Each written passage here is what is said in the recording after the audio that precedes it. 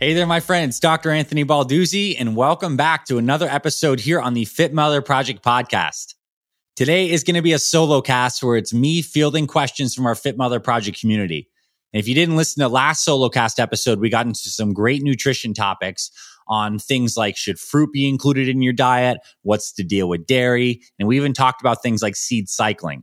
Today, we're going to change gears and we're going to field some exercise questions that we got from some of our Fit Mothers in this program. And I think you're going to find this very valuable. So the first question we get is, Dr. A, please explain the benefits of exercising at different times of the day. Is there some time that's preferable and better? Well, this is an awesome question. And I think there's no one best time to exercise outside of what's going to work best for you and your schedule and consistency. So I want to kick this off before I get into some of the physiology throughout the day in saying that the best time is honestly when you can be most consistent, because the benefits of consistent exercise totally outweigh all the optimizations of, it's best to exercise at 11 versus 4 p.m. But we'll get into some of the specifics because it's kind of interesting. So the benefit of exercising first thing in the morning is that you're going to be really consistent. You're going to have a great feeling of accomplishment. So a lot of fit moms find that you get it in first thing in the morning, you can be really on your routine, because what happens if you try to exercise later in the day, life can get in the way, it can get busy, and you can miss your workout. So a lot of the ladies that do morning exercise find that they're just really locked in and they feel wonderful afterwards because you got so much done in the first few hours of the day. Then you can have that nice meal number one, you're off with your day. That being said, though, the early morning exercise is not the most optimal time from a body perspective because we're still waking up in the morning. We might not have as much hydration in our systems. We can feel a little more stiff. So what they found from the research is actually for like raw performance, like let's say you were a high level athlete and you want to maximize your workout performance, that in the afternoon, let's just say anytime from like 11 a.m. till about 4 p.m. is the best time for the body to exercise for performance. Because at this point, your core temperature is a little higher, you're more warmed up, your lymphatic system has been flowing a little more because you're moving, and oftentimes you have a little more nutrition in your body. So that's what they find from athletes, that it's kind of best from 11 a.m. till around 4 p.m. And testosterone levels actually peak in men and women around that 11 a.m., 12, which can have a good benefit for exercise performance. So that's I guess, a good thing to say for afternoon workouts. What I definitely prefer is that you work out on mostly an empty stomach. This does not mean completely fasted, although the benefit of the morning exercise is you can be fasted and just have some hydration and you're going to perform really well. You don't want to have a big meal and then go exercise, because that digestion requires blood flow, and that blood flow, if it needs to go to your GI tract, is like not going to be going to your muscles. And vice versa, if you do have a bunch of food and your body wants to digest, but then you go to exercise and all that blood needs to go to your muscles, you're going to have this like big ball of food in your stomach that's undigested. So if you are going to exercise in the afternoon, I recommend you do it you do it before you have your lunch meal. So do it on an empty stomach, but stay really hydrated, and then you'll eat afterwards. Now, before dinner is another great time to exercise. And I think from like a more habits and behavioral perspective, it's a really good transition in the day. Whatever you did during the day, whether you're working or you're at home, that workout before you go make dinner and before that evening meal is a really great thing, because you get it in and then you can totally shift gears and be like, I just had a wonderful day. I'm so accomplished. Now I can enjoy my dinner, and now you can kind of unwind for the day. So that pre-dinner workout is another really great time. There's been periods in my life where that's been the time I exercised. And the time that's probably like the least optimal, but again, if this is the only time you can get it in, still good, is late evening and after dinner. Because after dinner, again, digestion happens. And then working out in its very nature is a stress for the body. We're trying to activate the body. The core temperature rises. As we're exercising, we're getting some adrenaline flowing, some cortisol levels are rising. And those are the hormones that you don't want to have flooding your system late at night when the body's naturally trying to get into a rest and digest state. So a late night workout is the least optimal, and it can negatively affect sleep quality. But if that's the only time you can get it in, still beneficial. So that's the skinny on the best times to work out. What's going to work for you is best, but again, it might even change seasonally. Next question. Dr. A, when your muscles are sore, should you wait until you're less sore to work out again, or you can just have one rest day? Well, here's the deal. When you start weight training and start strength training and start following our Fit Mother workouts, you're going to be sore. Your body's not used to that kind of like physical stress. And your soreness is going to decrease after you've been on the program for like 30 days, 60 days as your body adapts. And when you're really focusing on strength training, and that means either our metabolic resistance training workouts like the Belladonna or Apex 10 or stuff like that, or classic strength training workouts, it's always a good idea to not train if your muscles are super sore. So let's say we're going to put a gauge of like 1 to 10. 10 is like the most sore, like you can't even get out of bed. And 1 is like you're totally good to go.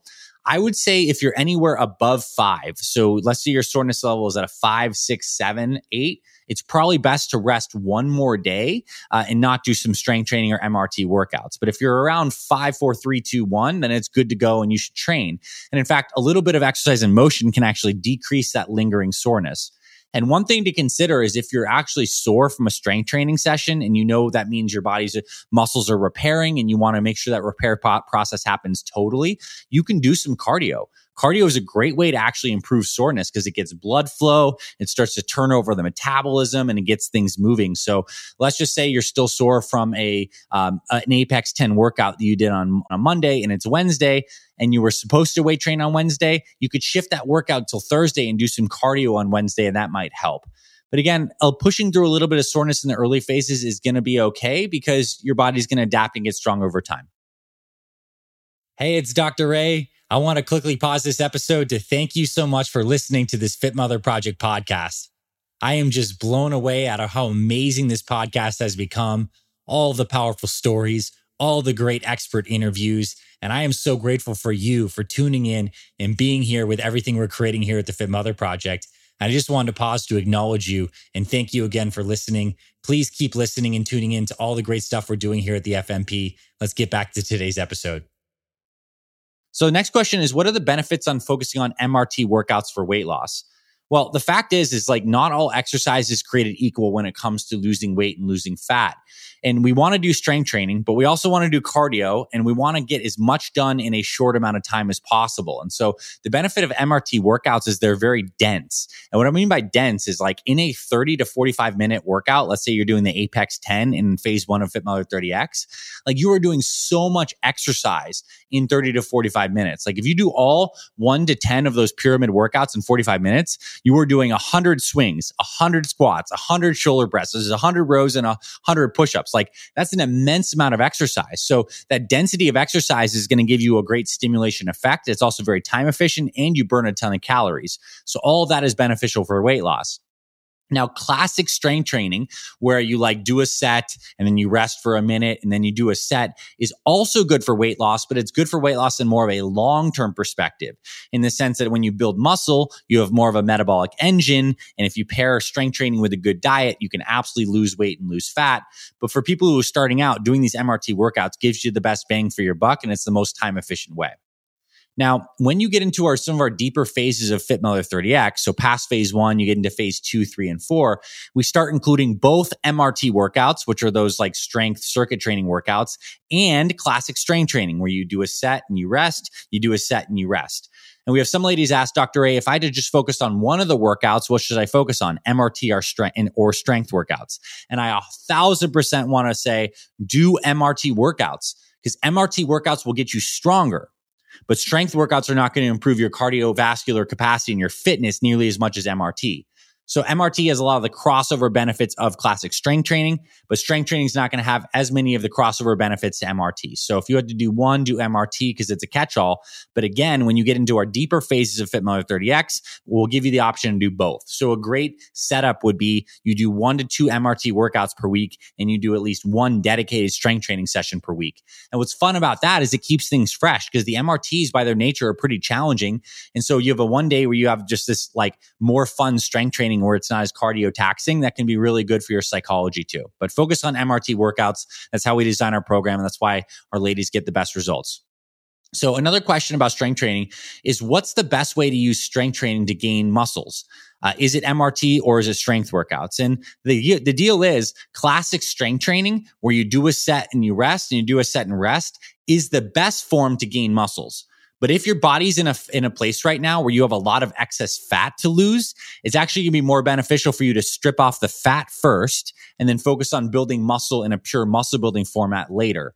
So because when you actually are carrying excess fat stores, it can actually shift your hormonal balance to make it harder for you to gain muscle. So the combination of the daily walking, the Fit Mother MRT workouts, and proper nutrition is going to be the best way to actually like lose that fat while still gaining some strength.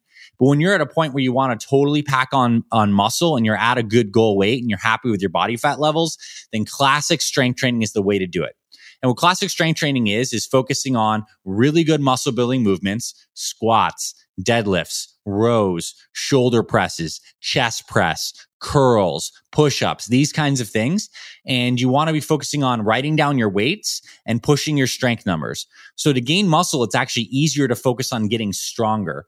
So let's say you follow one of our Exact Fit Mother programs, which again, we have all the strength training workouts set by set, rep by rep, laid out throughout the Fit Mother program series. And when you get into FM30X phase 2, 3, and 4, we have all these strength workouts that are start to go in there. And when you get to Fit Mother 30X phase 4, we have straight up muscle building program that you can follow, like it's only muscle building focus that you can choose to do. But you want to start writing down your weights and focus on beating your reps and your times from the last time. So let's say you did squats and you were doing dumbbell squats and you were holding 20-pound weights in the side of your body and you did 3 sets of 12 reps on the last time. Then this next workout, you got to grab the 25s and you got to do 3 sets of 10 to 12 reps. So it's all about focusing on progressive strength gains over time. That's going to coax your body to build more muscle. And I think another mistake that ladies make when they're trying to build muscle is they actually sometimes lift too frequently and they don't do enough rest.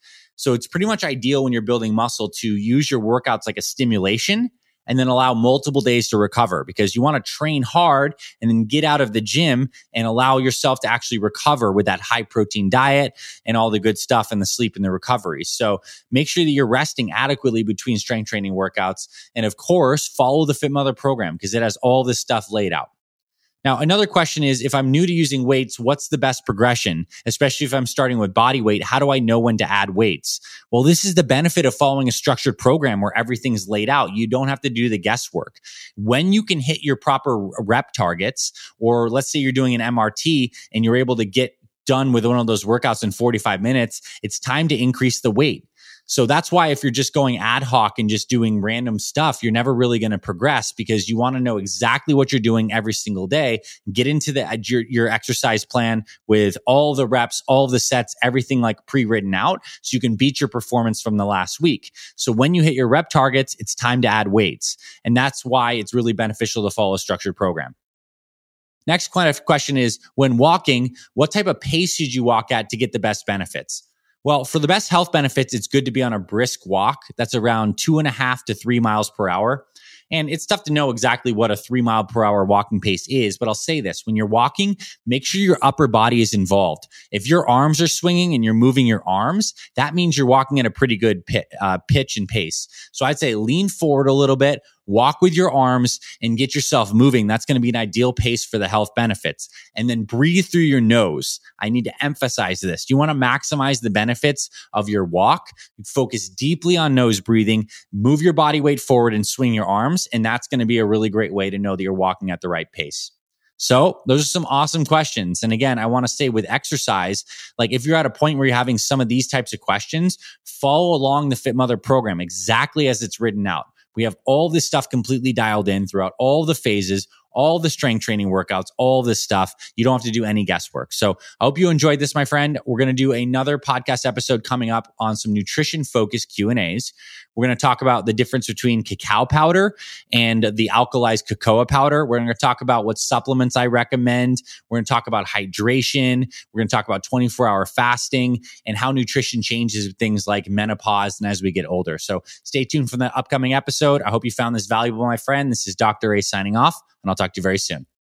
Hey there, my friend. Thank you so much for tuning in to this week's episode of the Fit Mother Project podcast. If you love what you heard, I have a favor to ask you.